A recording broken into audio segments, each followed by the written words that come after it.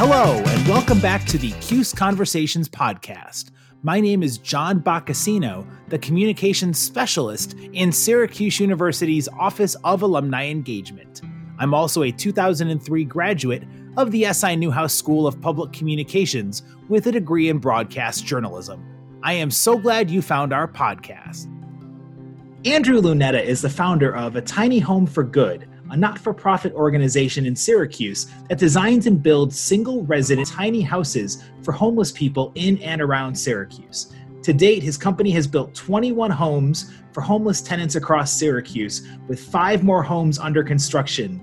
A 2014 graduate of the Maxwell School with a master's degree in public administration, Lunetta is our guest today on the podcast to talk about his efforts making lives better for the homeless population, where his drive came from to get involved in this line of work, and the role Syracuse University played in his career. Andrew, thank you so much for making the time to join us here on the podcast. Sure, John. Happy to be here. With your story, I love the fact that you're driven to do good, to do a greater good for those who need it the most. And when you talk about homeless people, we all drive around the city of Syracuse. You see them on the underpass of the highway. You see them along different stretches of the city. It's definitely a problem. How would you describe the homeless situation in Syracuse? And I guess how big of a problem it is from your perspective?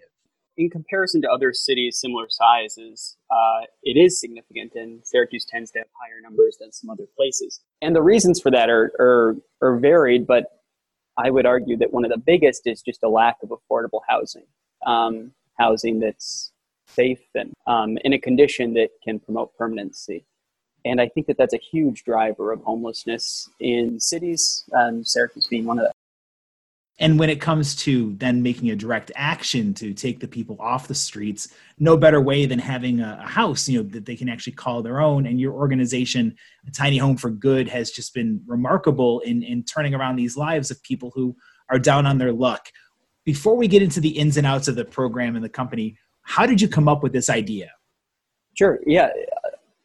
So when I did my undergrad at Lemoyne College, and while I was there, I got to know the homeless population really well. I had the opportunity to work at one of the 2 local shelters in the city. And I spent nights as a shelter aide there, just meeting the men who called that place their home and hearing their stories about, why they were there, their life history, and then seeing the same faces over and over. The same people moving out of the shelter only to return after a couple weeks, a couple months maybe.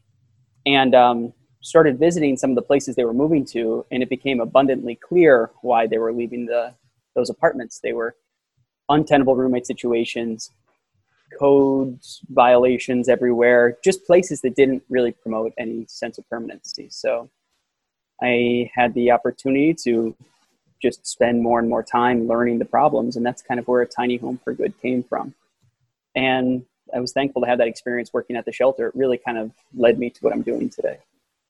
It's often said, as much as we try to make our own luck, sometimes people just if they didn't have bad luck, they'd have no luck at all. And a lot of these people, I'm sure, never envisioned a life on the street for themselves. You must have heard some fascinating stories of people that just couldn't get a break and couldn't quite get that, that little hand up to be able to get themselves, because nobody wants to be homeless. You want to make a home for yourself, and you want to have a life that you can be proud of. I mean, I've heard tons of fascinating stories. The one story that really, spans most of the population facing homelessness is that I would be hard pressed to have met someone who had both parents stably in their lives.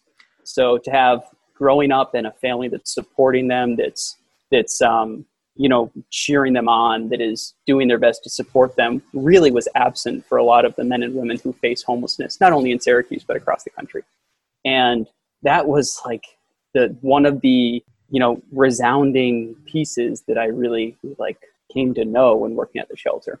And it humbled me knowing that I came from 2 parents who cared for me deeply, and knowing that I was very much had the opportunity to go to Lemoyne, and then had the opportunity to go to Syracuse very much because I had 2 folks in my life who cared a lot for me. And sure, there are a bunch of crazy stories, but all of them kind of started with a family structure that was just shot. Yeah, and it just goes downhill from there. You can't fix the homeless crisis yourself. You're doing everything you can with your company, with your nonprofit. And it's really remarkable to see the difference that has been made. And I'm sure, and we'll get into the impact that these houses have on the residents who are now having a home and being taken off the streets. But when you first started this, be honest, what were your goals and how big of a difference did you feel your company could have on this societal problem? When I first started, I remember writing out. So when I was at Maxwell, it's class of 2014, and as we were approaching graduation, I had this idea to start a tiny home for good. And I remember in the middle of kind of like our last semester, writing out this 5-year plan, like where a tiny home for good was going to be in what would have been 2019. And we had ended homelessness in Syracuse. We were moving on to Rochester. We were doing all sorts of stuff. And, you know, the wheels of reality just spun a whole lot slower. And that's totally fine. Like, I'm glad that I went in with that enthusiasm. But now that I've been in it for what has amounted to 5 years, I get a lot more satisfaction out of seeing the individual effects that we have on our tenants and how the house that they're provided with, that they're paying rent on, that is now their own, is really making significant steps to seeing a better life for them. But to say that I was just, going to take it one house at a time right when we started would be a lie. Like, I had all these aspirations and still do really have these aspirations to end homelessness in Syracuse and beyond. But just the timeline is now a little bit more realistic than when we first started. You know, it is funny how the dreams, the big dreams we start off with, and eventually, you know, reality kind of sets in. And not to say you get jaded, but you learn what's doable and what's attainable. And there's nothing wrong at all with saying, all right, I'm making my mark. I'm making an impact on these 21 people's lives who, again, didn't have this resource before they came in contact with you. For sure. And the other piece is that I think it's really important to start with that huge, audacious goal. I think it's really valuable to attack a problem thinking that you have the ability to end it, and you just might. But as, you know, it really starts moving, not kind of losing that sense of your mission. And I'm thankful that to date I haven't lost that, you know, passion and consistency in my work, but it's just with a little bit more reality wrapped around it. Now, before we go into, again, the ins and outs of the company and how you're making a difference, I want to address the current situation with the coronavirus and the COVID-19 pandemic. You know, we're hearing all these stories about people who might face evictions coming up at the end of the month and the beginning of August. And, you know, it's a scary, scary time if you've lost your job and you have no way to provide, you know, for your family. Is this something, Andrew, with your company and your efforts with homelessness to combat it, do you think that it's going to have a more of an impact because more people might be needing help and a handout given the climate that we're in right now? Well, perhaps. I guess what I can say from a Tiny Home for Goods perspective is that our wait list before the pandemic was full. I anticipate our wait list during the pandemic to continue to stay full and after to stay full. I don't think I can have enough information to say whether the shelter numbers are going to jump up. But I have to imagine that there'll be more people needing beds once, you know, the restriction on evictions is lifted. Now, just to speak a little bit more about how the pandemic has affected our work, I feel as if it's done anything, it's reaffirmed my belief in a Tiny Home for Good and providing a house for someone facing homelessness who may have been living in a shelter with 115 other people 2 feet away, I think is the very best protection against something like COVID. I feel like offering someone the ability to actually shelter in place and stay home has been the best protection. And sure enough, that has been the case for our tenants where no one has been sick yet. Sure, I think people are getting antsy and want to go back to programs and to work that they, care for. But people are safe, and I'm thankful for that. Walk us through, Andrew, the process, you know, from soup to nuts. How do you go about getting, you know, these tiny houses built? How do you go about picking the people who are going to be the recipients of this home? You mentioned there being a waiting list. You know, run us through the gamut of this process for how you go from, you know, you obviously want to help people out. How does it work? Sure. I am thankful. Back to your question about like, where did I see us 5 years ago or something like that? That process has shifted as the reality of what we're really doing has come into play. So, for example, when we first started, I spent 2 years raising money and trying to find property, and lots of neighborhoods said no. And it wasn't until we just ended up buying a piece of property just south of downtown. You can literally see the dome from our first parcel that we built at, that I realized like how we were going to do this. And we had the parcel, and it wasn't until we started building on it that I also realized like we're going to be doing the building. Like I just had this idea in my head that we'd be building these tiny homes, and I didn't really put two and two together that it was going to be me and a group of very dedicated volunteers doing the building. So, you know, our day-to-day now is I spend half the day with my tool belt on the job site doing the construction, and the other half of the day is spent working with our tenants or fundraising or writing grants or kind of thinking bigger picture. But as an organization, we acquire vacant land, we build small, appropriate homes for one person, and then working with case management partners, we identify tenants that they believe would be good fits for our houses.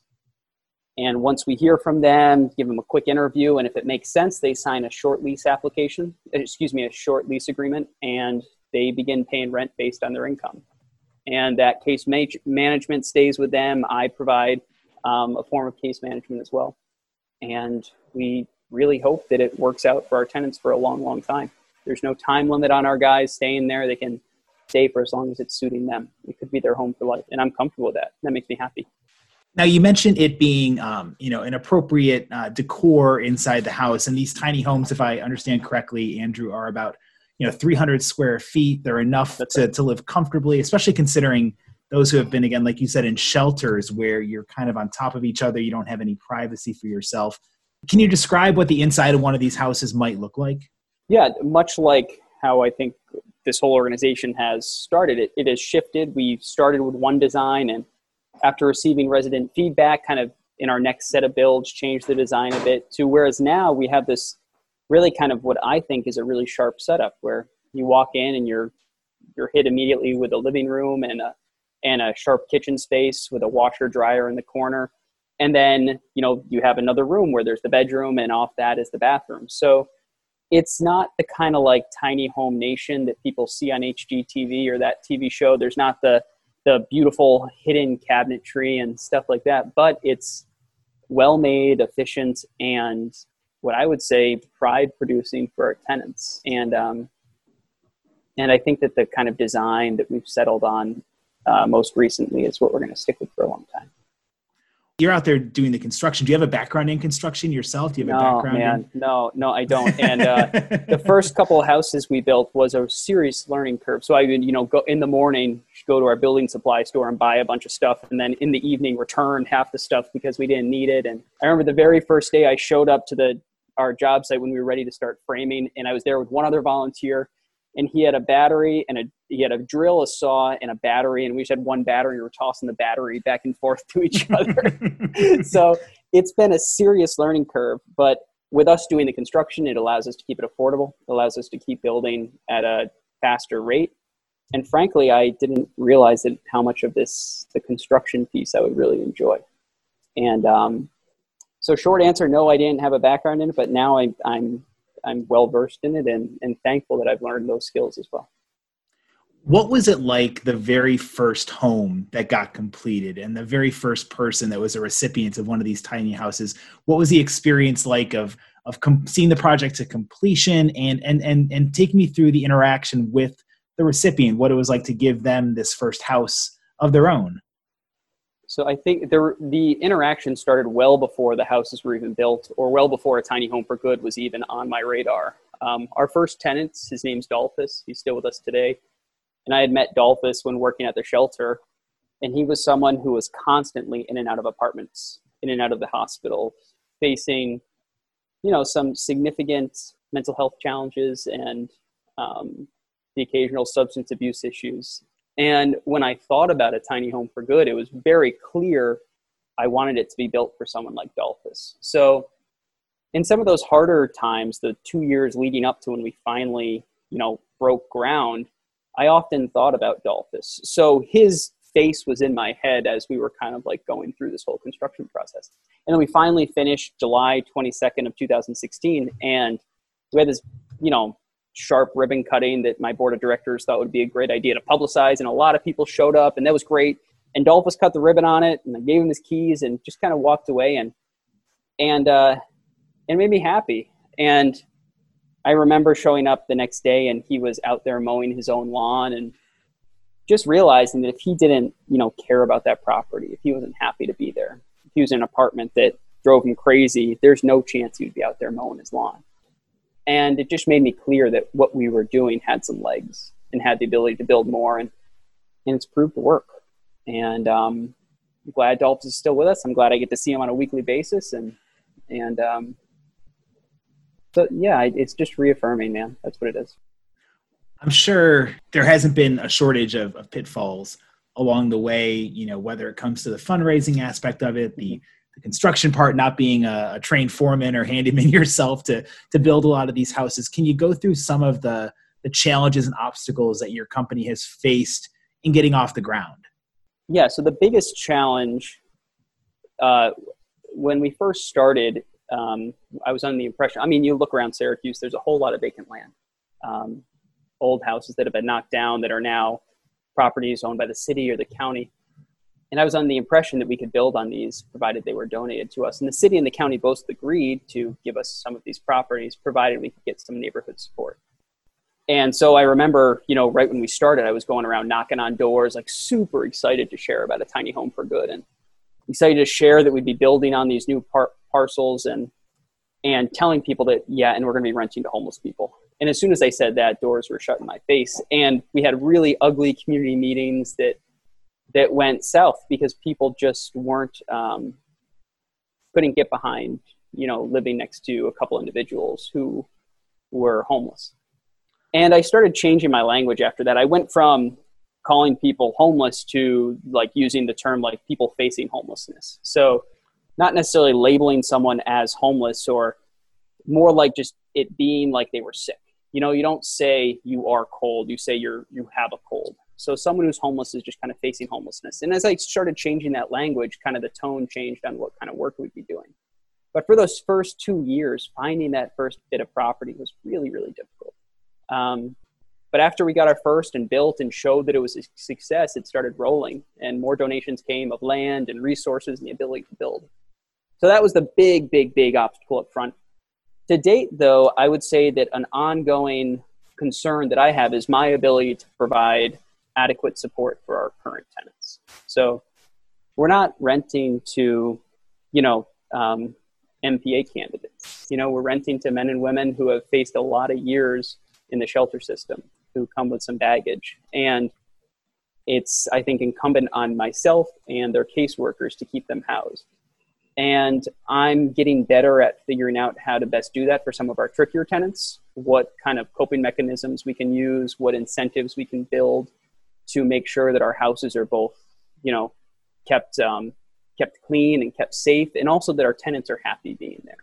So that is, I think, a concern that we're going to have, especially as we grow. But I'm feeling a lot more confident over these past 2 years now than when we first started in our ability to keep people housed. You brought up a really interesting point about, if someone's sick, they have the cold, but they're not the cold. Right. And when it comes to this population, it has to be, you're right, difficult to separate the fact that somebody is facing homelessness and they're not just a homeless person, because there's such a stigma that unfortunately does get associated with people that are homeless. Your mind automatically goes to the stereotypes and the worst of the preconceived notions. How are you able to work when it comes to donors and community partners and Syracuse in general at separating the fact of they are homeless versus being a homeless person? I think that the first thing is that so when our tenants move into our houses, they're now tenants, right? They're not residents. They're not our clients or anything like that. They're tenants. They're paying tenants who now are no longer homeless, who are in a place that is theirs. And I take a lot of pride in saying that. So there's that piece where they're no longer homeless. They are now, tenants who are just like any other neighbor who is paying rent to a landlord.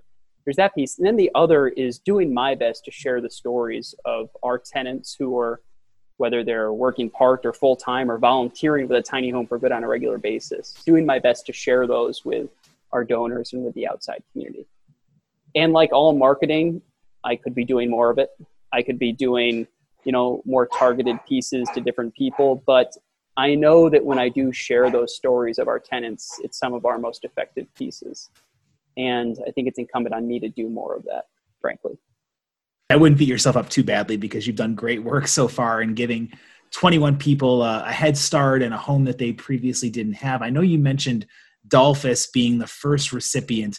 Can you share some other success stories of responses, how these homes have helped spark people's turnarounds, getting their lives back on track? Sure, I can do two. And I just kind of, people often ask that question, and I refer to one of our tenants, James, who, shovels the walk of every single property that's in his kind of area. And, recognizing that he would never kind of take care of those pieces if he didn't care deeply for that place. And since that point, he was able to go back to OCC and attain a degree, and is now working. He was, at least before COVID, working full-time at Applebee's, is looking for other stuff. So I'm really proud of that guy and his ability to kind of really make the best of what was a terrible situation for him. So that's one. But the other guy who has really been the lifeblood of our organization is Dale. And we started building a set of properties on the south side of the city, and Dale was living in a tent around the corner from there.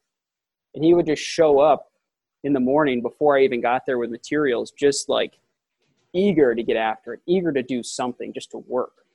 And the dude would work from sun up until sundown, harder than anyone else out there.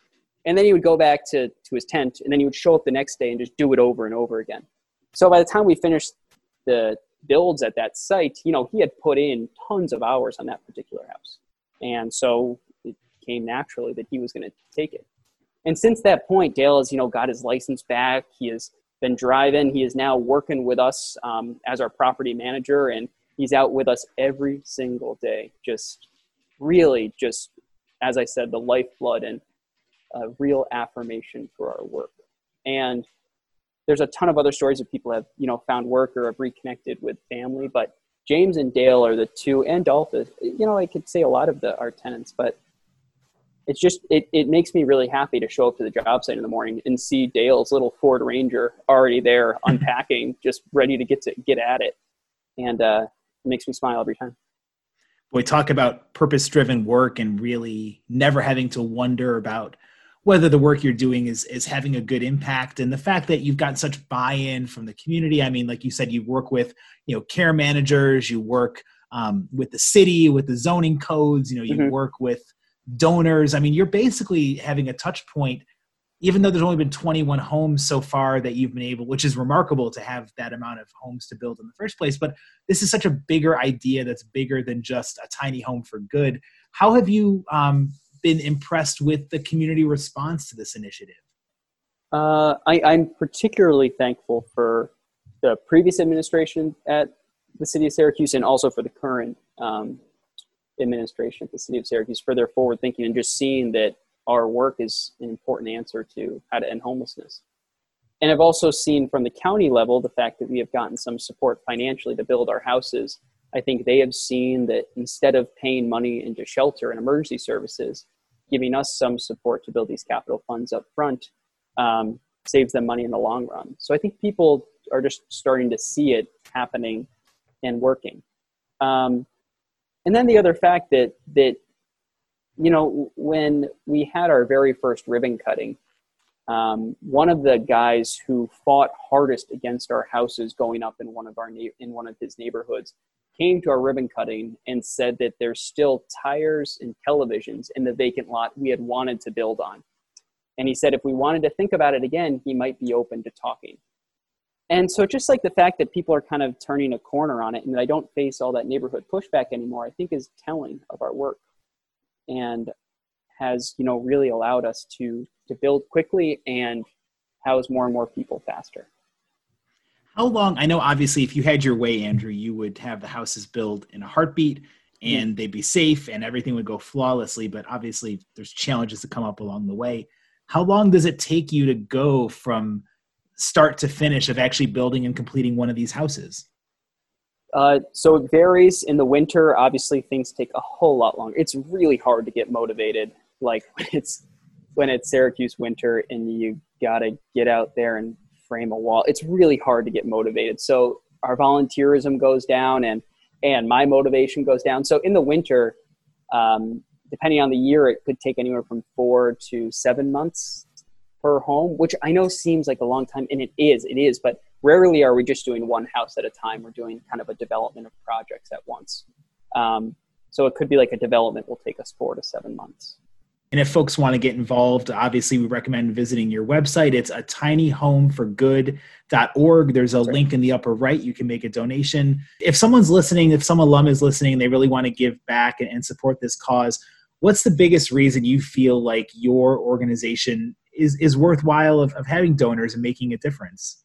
But what I feel like we do more than some other places, not to say that there's other places that don't deserve that donation, but what we focus on is strictly on housing. So sure, some of our tenants, utilize case management services or utilize job training, but our work is dedicated 100% to building and managing housing. And that has been proven over and over to be a solid answer to ending homelessness. So like most MPA grads, if you're data driven and want to support a cause that, is has been proven over and over to really end homelessness, that would be a Tiny Home for Good.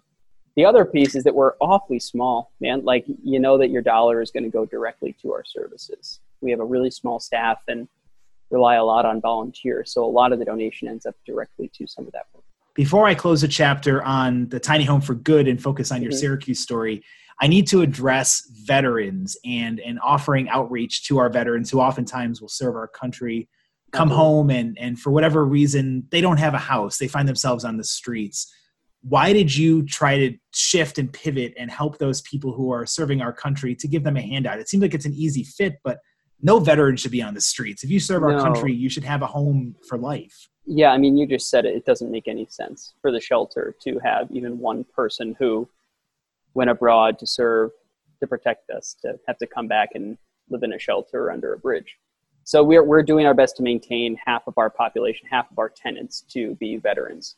And Syracuse has done a really, really good job of combating veteran homelessness. A lot of money and time and resources and serious skill from people across the board have done a lot to bring those numbers down. But I'm still receiving applications for men and women, veterans facing homelessness to live in some of our houses. So we're going to do our best for the rest of a Tiny Home for Good's, future to rent half of our units to veterans. Well, it's commendable, and I'm so happy to hear you say the support for our nation's veterans. It's just it's thankless, the work you're doing for them, and they could really use the help, and as could the rest of the homeless population. So I applaud you for your efforts with that segment of the population. Now, switching gears to your Syracuse education, you go to Lemoyne to get your undergraduate, and you come here to Maxwell to get your MPA, your Master's in Public Administration.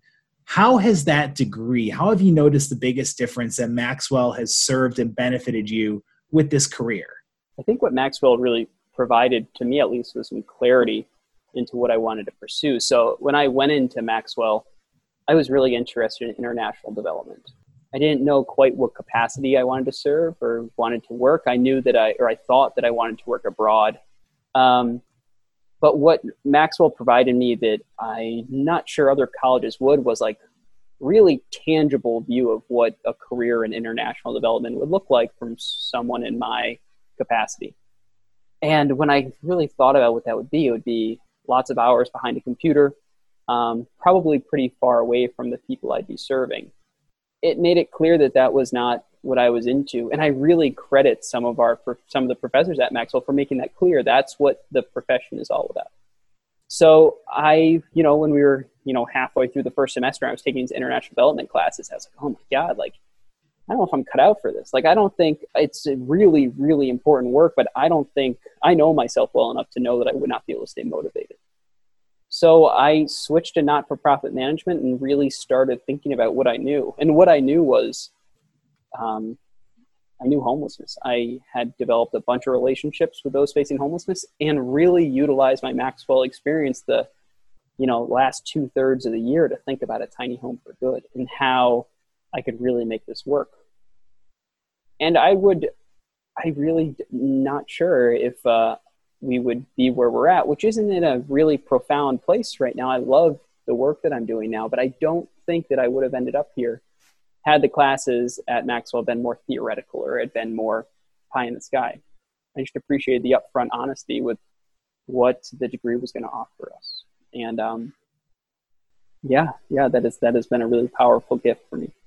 People can have plans for what they want to do with their life, and plans are great. But when you actually get into the mire of it and you figure out, you know what, like there's a lot of benefit in knowing what you don't want to do as much as what there is knowing what you do want to do. And you're not going to get that experience until you actually get your hands dirty and get involved with it. So the fact that the rest of the Maxwell, faculty with public administration were able to convince to put that switch on for you that, you want to go more not-for-profit.